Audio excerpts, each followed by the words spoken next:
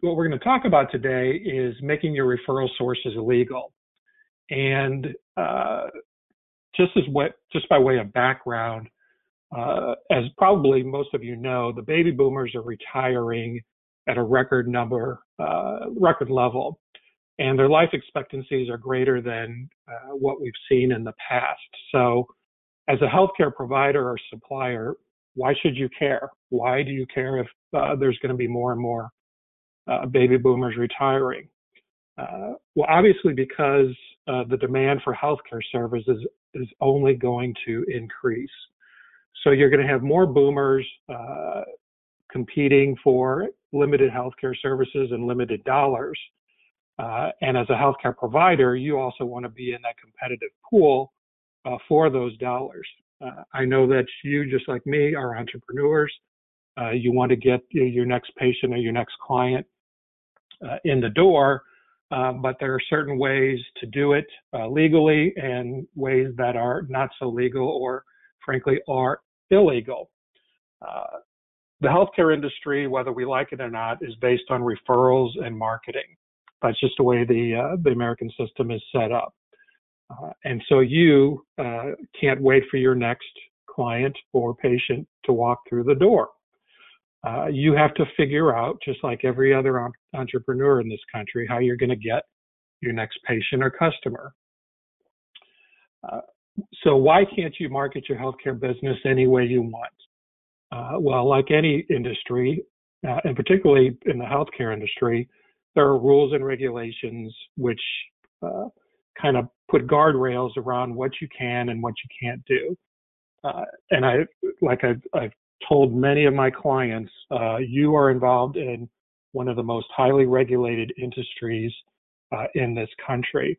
And so, and because that there are limited dollars out there potentially for you to be paid for your services, you have to follow these guidelines. And it's not the patients or your clients who are setting up these guidelines. It's the people who pay you for the services. And when I talk about payers, I'm talking about the federal government, particularly Medicare. I'm talking about the state governments, particularly Medicaid, or a private insurer. They are the ones who are paying for your services, as you know. So what the government doesn't want, and private payers don't want to see, is you providing incentives for patients to use your services.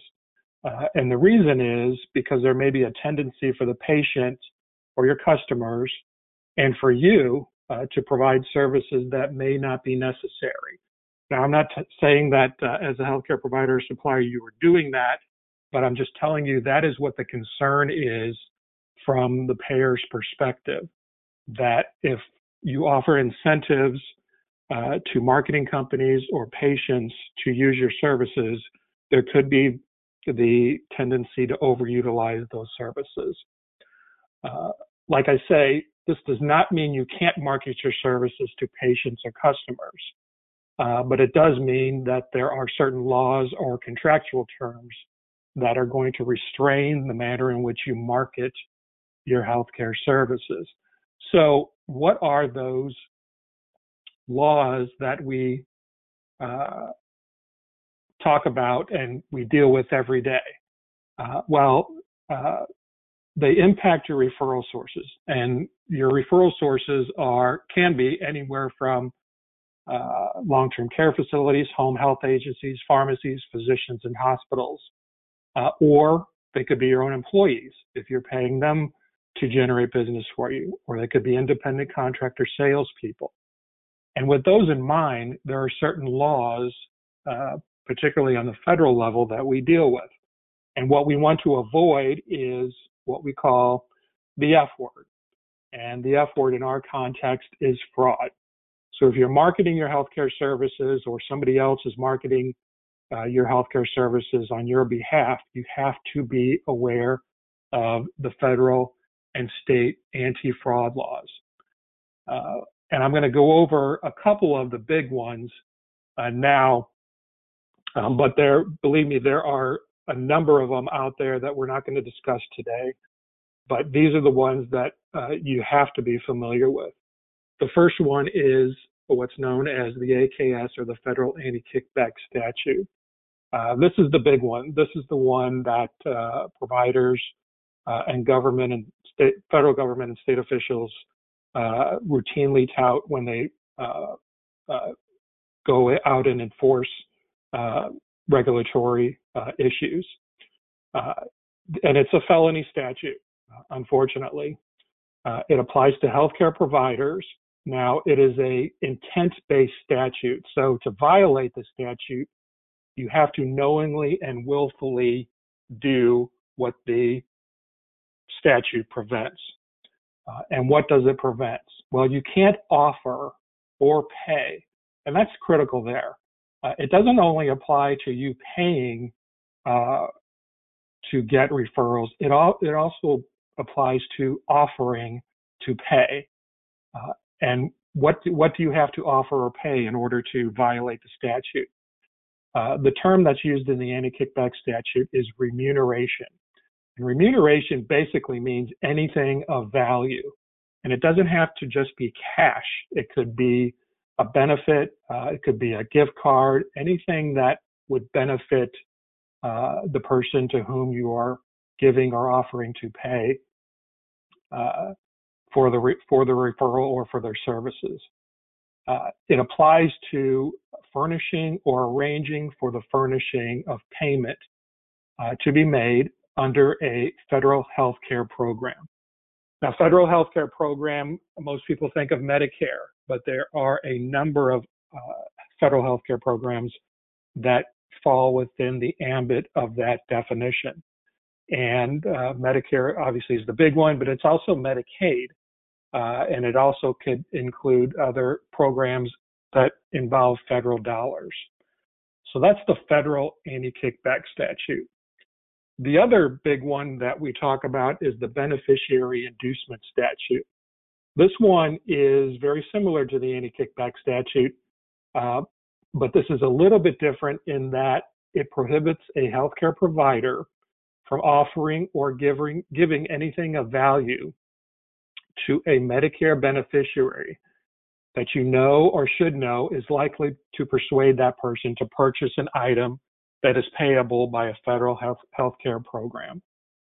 So again, a little bit different from the anti-kickback statute, the beneficiary inducement statute targets providers who are offering benefits or incentives to Medicare or Medicaid beneficiaries. So again, we have that term, anything of value, remuneration. So if you're going to provide incentives for your customers to come into your door or your patients that are covered by a Medicare or Medicaid program, you need to make sure you don't violate the beneficiary inducement statute. Now, the beneficiary inducement statute does have a caveat or a carve out in that it does not prohibit giving incentives that are of nominal value. And the government has defined nominal value to mean no more than $15 per item or $75 in the aggregate to any one beneficiary on an annual basis. So if you're going to give out anything of value to a Medicare or Medicaid beneficiary, you need to keep track of who you're giving it to and the value of that item, whether it could be a gift card or anything that the beneficiary could use in order that you use to attract or bring them into your office. The last one I'm going to talk about is probably the most complicated, and that is the federal Stark Law. The federal Stark Law only applies if a couple of entities or persons are involved. A physician has to be involved in the transaction. The physician has to have some type of financial relationship, and financial relationships could be an ownership interest or a payment relationship. So if the physician is getting something of value through a payment or has an ownership interest in your entity, then the Stark Law could possibly be implicated. The Stark Law only applies to certain, what the federal government has called designated health services. So the Stark Law does not apply to every kind of service that you could possibly provide. And I've listed on this slide the designated health services. Now, the ones that I see that implicate the federal Stark Law the most are clinical lab services, physical therapy services, occupational therapy services, outpatient speech language pathology services. Skip down a little bit, we go to DME and supplies, and then home health services. So if you're in an industry that is providing any of those types of services, you have to be aware of the federal Stark Law if there is a physician involved in referring business to you and there's a payment going to that physician, or there's some kind of ownership relationship. Now, the federal Stark Law is much more complicated than what I've presented on these one or two slides, but just know that if you have a doctor or physician involved, there's a financial relationship, and it involves one of these designated health services. You need to analyze that relationship under the Stark Law. There are exceptions to the Stark Law, as there are exceptions to the anti-kickback statute, which we're going to get into.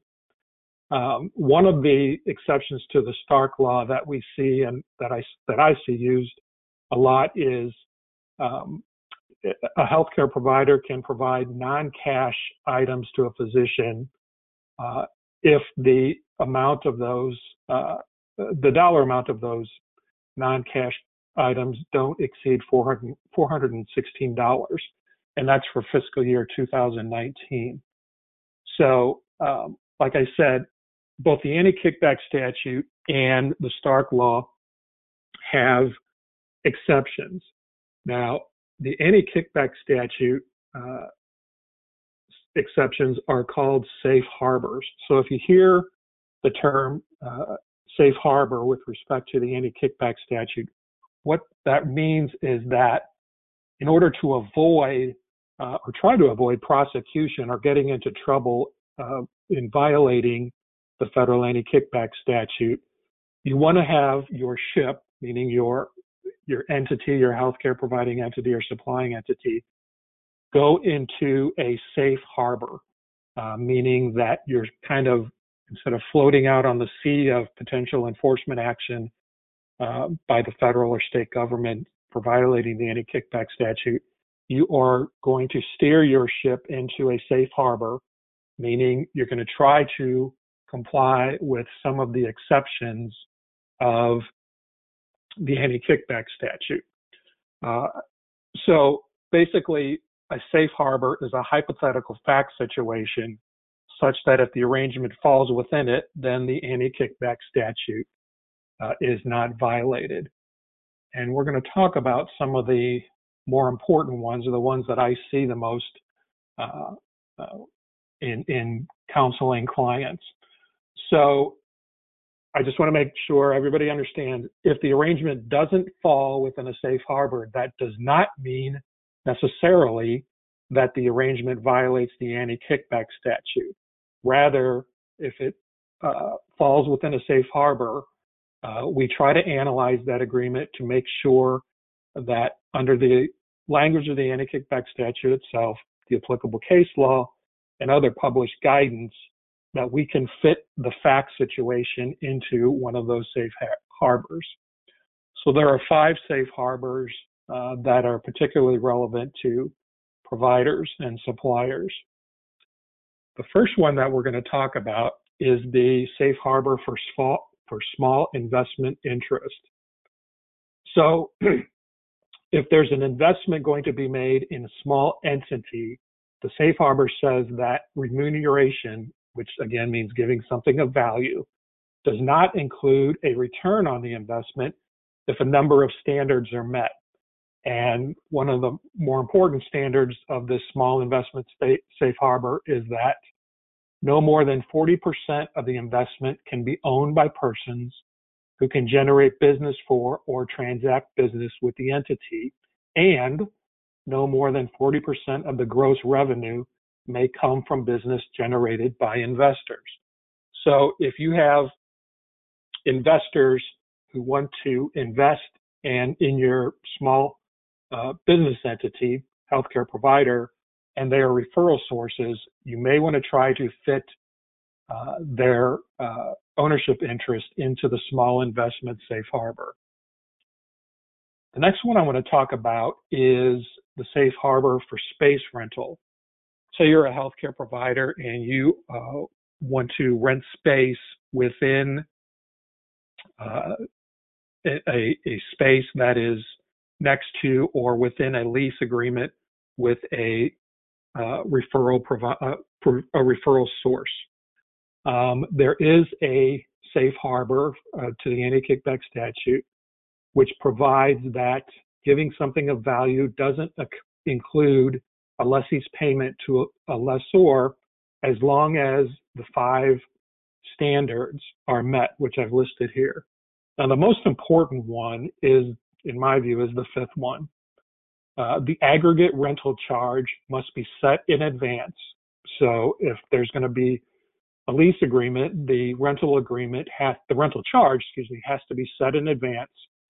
It has to be consistent with fair market value, and it cannot take into account business generated between the lessor and the lessee. That's what if there's going to be an enforcement action, if you're renting space from a referral source, that's going to be the most important one that the enforcement agencies are going to look at. They will look at the other ones, but primarily they're going to look at that 5th one. Now, there is also a safe harbor for equipment rental, which basically is the same as the safe harbor for space rental. And again, the most important one is the aggregate rental value charge must be set in advance, be consistent with fair market value, and not take into account business generated between the lessor and the lessee. Another one that we see, and this is the one that I use and most healthcare attorneys use most often in making sure your referral sources fit within one of the safe harbors of the anti-kickback statute, is the personal services and management contract safe harbor. So remuneration does not include any payment made to an independent contractor if, and you have to meet all of these standards, these 5 standards, these 8 standards, but the most important one is the compensation must be set in advance, be consistent with fair market value, and must not take into account any business generated between the parties. So again, if you are hiring an independent contractor to do marketing for you, basically what this anti-kickback statute safe harbor says is that you cannot pay that independent contractor based on the amount of business that they generate for you. You cannot pay them on a commission basis. Rather, that compensation in the agreement has to be set in advance. It has to be consistent with fair market value and cannot take into account any business generated between the parties. So if you're thinking about entering into an agreement to pay an independent contractor on the amount of business that the independent contractor generates for you, you can't pay them based on a floating commission basis. And that's one that really trips up a lot of healthcare providers when they want to hire an independent contractor to do marketing for them. Now, there is a difference between the safe harbor I just talked about, and which dealt with independent contractors, and the safe harbor for employees. So if you have employees of your healthcare entity that you want to do marketing for them, there is a safe harbor that actually addresses your employees. So there are a couple of requirements here. first of all, there has to be an employer and employee relationship. The employee, by definition, cannot be an independent contractor. That employee has to be a bona fide employee. You have to be a bona fide employer for this safe harbor to be invoked. And that employee can do marketing for you, and you can pay that employee to do marketing for you and pay that employee on a commission basis. There are some courts, federal courts, who have looked at this safe harbor for employees and have questioned this phrase, for employment in the furnishing of any item or service for which payment may be made in whole or in part under Medicare. What the federal courts really kind of look at when they look at this safe harbor and you're trying to fit your situation into the safe harbor is that some federal courts are saying you can't just pay your employees to go out and do marketing for you and pay them on a commission basis. They have to be doing something further, and that further is in the definition of this safe harbor. They have to be assisting you in furnishing items or services for which payment may be made under Medicare or Medicaid. So they have to be doing something, either reaching out to potential referral sources, doing education to those providers, helping you inside the office, fill orders. So they just can't be out there doing marketing and getting paid a commission for that. So even though many providers think, well, I've got an employee, the safe harbor says I can pay them a commission to just to go out and do marketing, you have to be cognizant of the federal courts who have strictly interpreted this statute. So we've talked a lot about Medicare and how the federal government uses these statutes to enforce prohibitions and setting up guidelines for Medicare. But the federal government is not the only player out there. The states are also involved because, as you know, the Medicaid is a federal and state partnership where states get get federal government dollars for their Medicaid program through their FMAP. So all states have statutes prohibiting kickbacks, fee splitting, patient brokering, or self-referrals. Some states, but not all states, have anti-fraud statutes that only apply when the payer is a government health care program. So some states will have anti-kickback statutes that only apply to their Medicaid program. Other states have anti-kickback or anti-fraud statutes that apply. It doesn't matter who the payer is, whether it's Medicare, Medicaid, or a commercial private insurance company. So when you're analyzing your fact situation under the anti-kickback statute, you have to be cognizant of the fact that the state in which you are doing business, it's not only the state in which you are you're registered or incorporated, but any state in which you're doing business, you have to look at that state's program and rules and regulations to determine if there are also any federal or state guidelines and requirements. Now, we talked a little bit about the employee versus the independent contractor when we talked about the anti-kickback statute. And I want to go into that difference a little bit more in detail. The federal government has repeatedly voiced concern about percentage-based compensation arrangements involving 1099 independent contractor sales agents. And what does that mean? That means, again, if you are thinking about hiring a marketing company or a person and not employing them, but using them as a 1099 independent contractor, the federal government has put out opinions it's saying basically that you cannot pay that independent contractor based on commission. There is a advisory opinion that the federal OIG put out, number 06-02, which says that percentage compensation arrangements, because they relate to the volume or value of business generated between the parties, are inherently problematic under the federal anti-kickback statute. So I'm not going to go into this in great detail, but again, if you want to hire an independent contractor to do your marketing for them, what I'm basically telling you is you cannot pay them on a commission basis based on the amount of business they generate for you. I speak about or write about in the slide a case in 1996 that came out of Florida, in which the Florida Appeals Court said that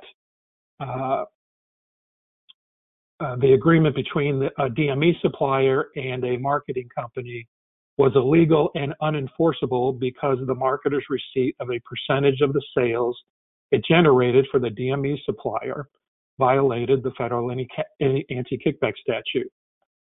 So in a number of years, but more recently, there have been a number of enforcement actions involving commission payments to independent contractors. If you're going to pay an independent contractor, again, make sure it complies with the federal anti-kickback statute.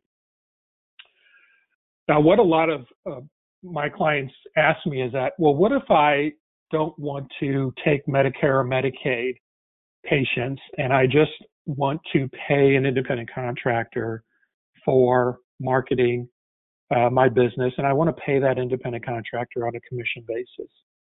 Well, again, the OIG has spoken on this scenario and said that even if the arrangement will only focus on commercial payments and there's a carve out for Medicare or Medicaid, there still may be a violation of the anti-kickback statute, particularly if you have another arrangement with that marketing company that deals with Medicare and Medicaid payments and their marketing for those particular programs. I won't get into that in great detail, but again, if you think you're just going to carve out Medicare and Medicaid from your healthcare business and hire an independent contractor to do marketing, make sure that you don't run afoul of the OIG and its advisory opinions. So, having said all that, what happens if you want to use a marketing company? If you want to use a marketing company that generates patients, and I use a DME supplier as an example, but this could pertain to any type of supplier or provider that receives Medicare or Medicaid reimbursement. Again, I want to stress that don't pay commissions to the marketing company for generating that business to you, unless it complies. Make sure your business complies with the Personal Services and Management Contract Safe Harbor.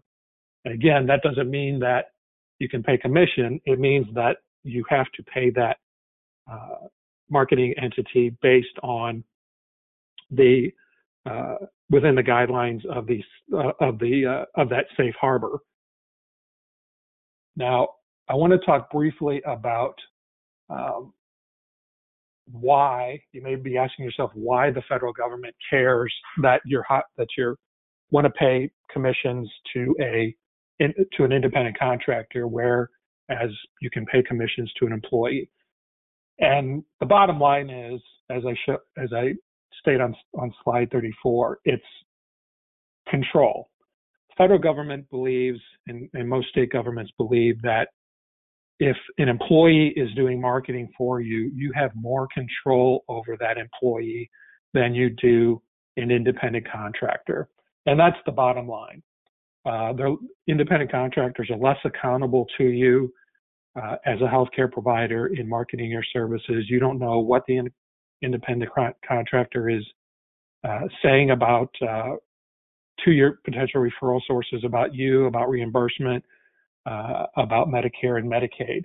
And the government draws the line where it says if you're an employee, your employer has a little bit more control. They can do training for you. They can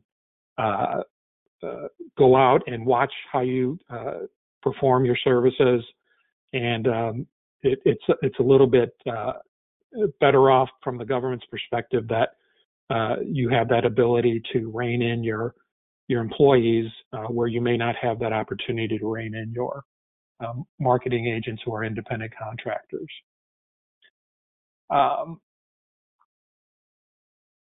A lot of commentators have and continue to suggest that the federal government broadened the employee safe harbor to independent contractors based on a commission basis. And the bottom line is the federal government has said we have declined to adopt this approach because we're aware of many examples of abusive practices by sales personnel who are paid as independent contractors and who are not under appropriate supervision. Okay. Further, if the individuals and entities desire to pay a salesperson on the basis of the amount of business they generate to be exempt from civil or criminal prosecution, they should make these salespeople employees where they can and should exert appropriate supervision for the individual's acts. So it's not just me saying this, it's the federal government pronouncing these guidelines with respect to independent contractor marketing agreements. So let me switch subjects a little bit here and talk about loan closet agreements, in particular how they apply to DME suppliers. Now, a loan closeting agreement basically means that a DME supplier can place inventory or a hospital in a physician's office. But the loan closet agreement has to be for the convenience only of the hospital's or physician's patients. And the hospital or the physician cannot financially benefit from the inventory. Another guideline or standard is if the DME supplier pays rent for a space in which the consigned inventory is placed, the arrangement has to comply with the space rental safe harbor that we talked about previously. Let me switch gears a little bit now and talk about preferred provider agreement. What is a preferred provider agreement? Again, I use DME suppliers as an example. A DME supplier can enter into an agreement with a hospital subject to patient choice. You can't dictate this to the patient. It's up to the patient to choose.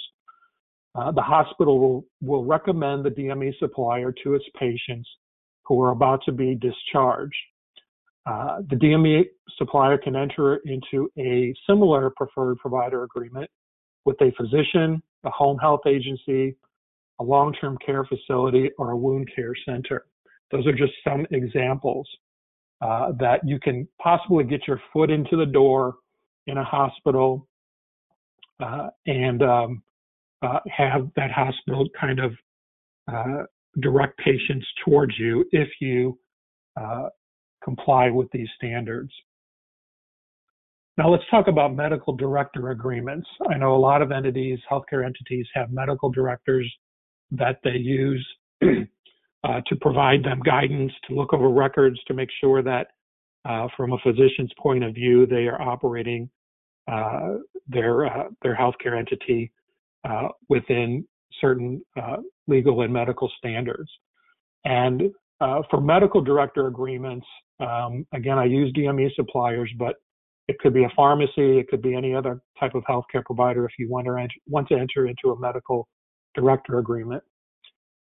You can enter into an independent contractor agreement with a physician, but the medical director agreement must comply with the personal services and management contract safe harbor to the anti-kickback statute, which we talked about already, and the personal services exception to the Stark law.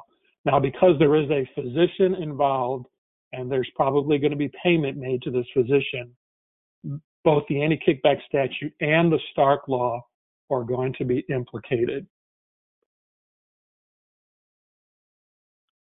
Some more of the requirements for the medical director agreement is that the physician must provide substantive services. So you can't just have a physician friend and tell the physician friend, hey, it'd be great if we can enter in an agreement. You don't have to do anything, but I'll pay you some money for referrals if you refer patients over to me. That's a no-no.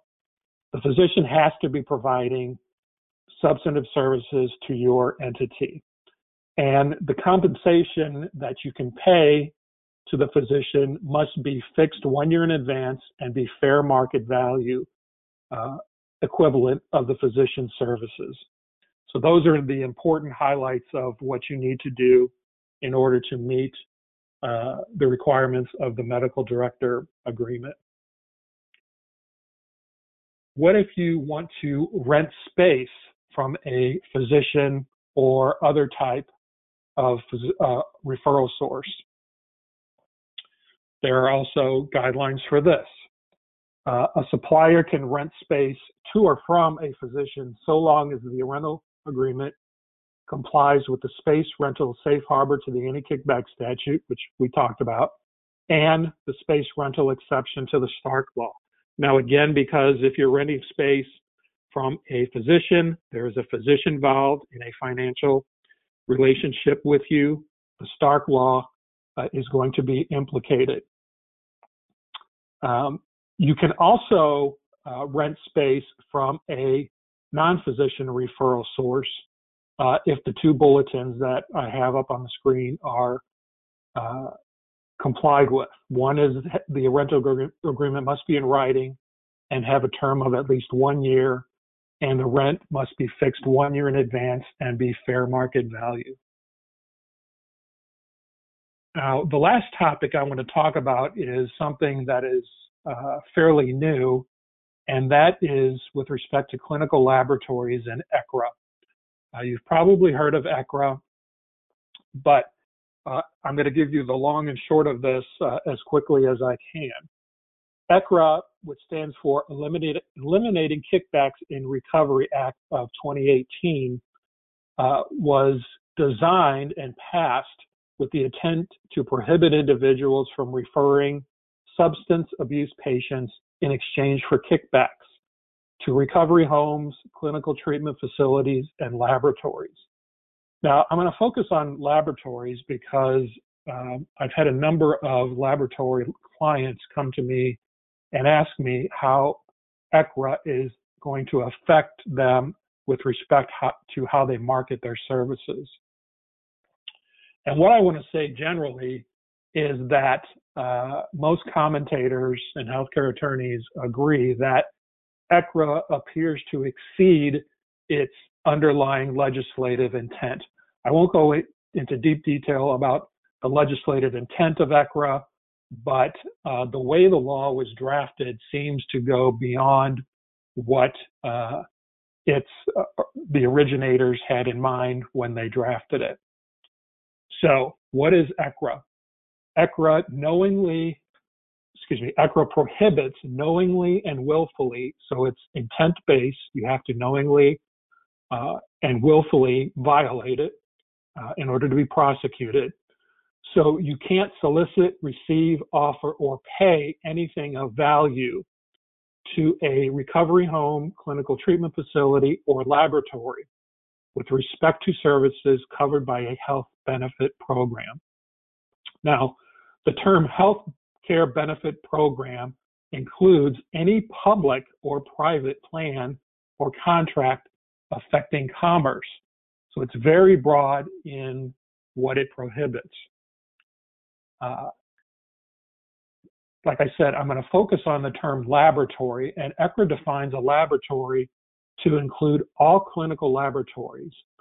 So thus, what I mean is all referrals for clinical laboratory tests implicate ECRA regardless of whether the tests relate to substance abuse testing or treatment. Some of the deficiencies of ECRA, ECRA does not define the term referral. Basically, based on what ECRA does define, ECRA is a new public and private payer intent-based criminal anti-kickback law that prohibits any form of remuneration in exchange for referrals to or an individual's use of entities that meet the definition of recovery homes, clinical treatment facilities, and laboratories. And the referrals to laboratories include referrals to laboratories unrelated to substance abuse testing or treatment. So that's where the kick is in ECRA. Typically, we found in the anti-kickback statute that it was narrower than ECRA. Now, ECRA has expanded referrals to laboratories to include substance abuse testing and treatment and any other types of referrals to laboratories. There are 8 exceptions to ECRA. I'm not going to go in detail into those, but as this slide shows, there are anti-kickback exceptions and safe harbors that are inconsistent with ECRA, and vice versa. ECRA is inconsistent with some of the corresponding anti-kickback exceptions and safe harbors. In addition, not only does ECRA apply, you also, again, have to look at state laws applicable to kickbacks, fee splitting, and self-referrals to make sure that your referrals to your clinical laboratories are not inconsistent with ECRA. So I'm not going to go into detail on this slide about what ECRA prohibits, but basically what ECRA is saying is that you cannot pay not only independent contractors, but the big impact is that you can't pay your employees to do marketing to bring referrals in to do your business. And that is a huge loss for clinical laboratories.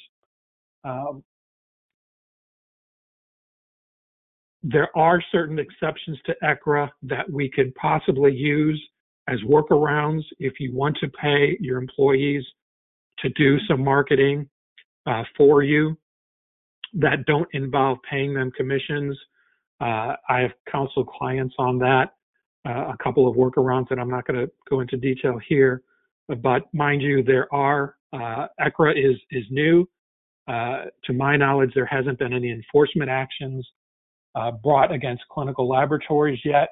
But obviously you don't want to be the first ones to be the target of those enforcement actions. So I counsel you to speak with your healthcare attorney or your compliance director if you're involved in a clinical laboratory and you're marketing your clinical laboratory to referral sources. Right now, there are no other regulations out there regarding ECRA to define it, to put guardrails around it, to help the healthcare industry manage its prohibitions. So again, it's new. It was well intended, but it was poorly drafted, and it's up to us as attorneys, as compliance officers, and healthcare providers to kind of manage through it. Now, having said that, I want to thank you for your time in giving me your time in allowing me to give my presentation today. I hope you learned something of value. If you have any questions, again, feel free to contact me or your healthcare attorney or your compliance officer.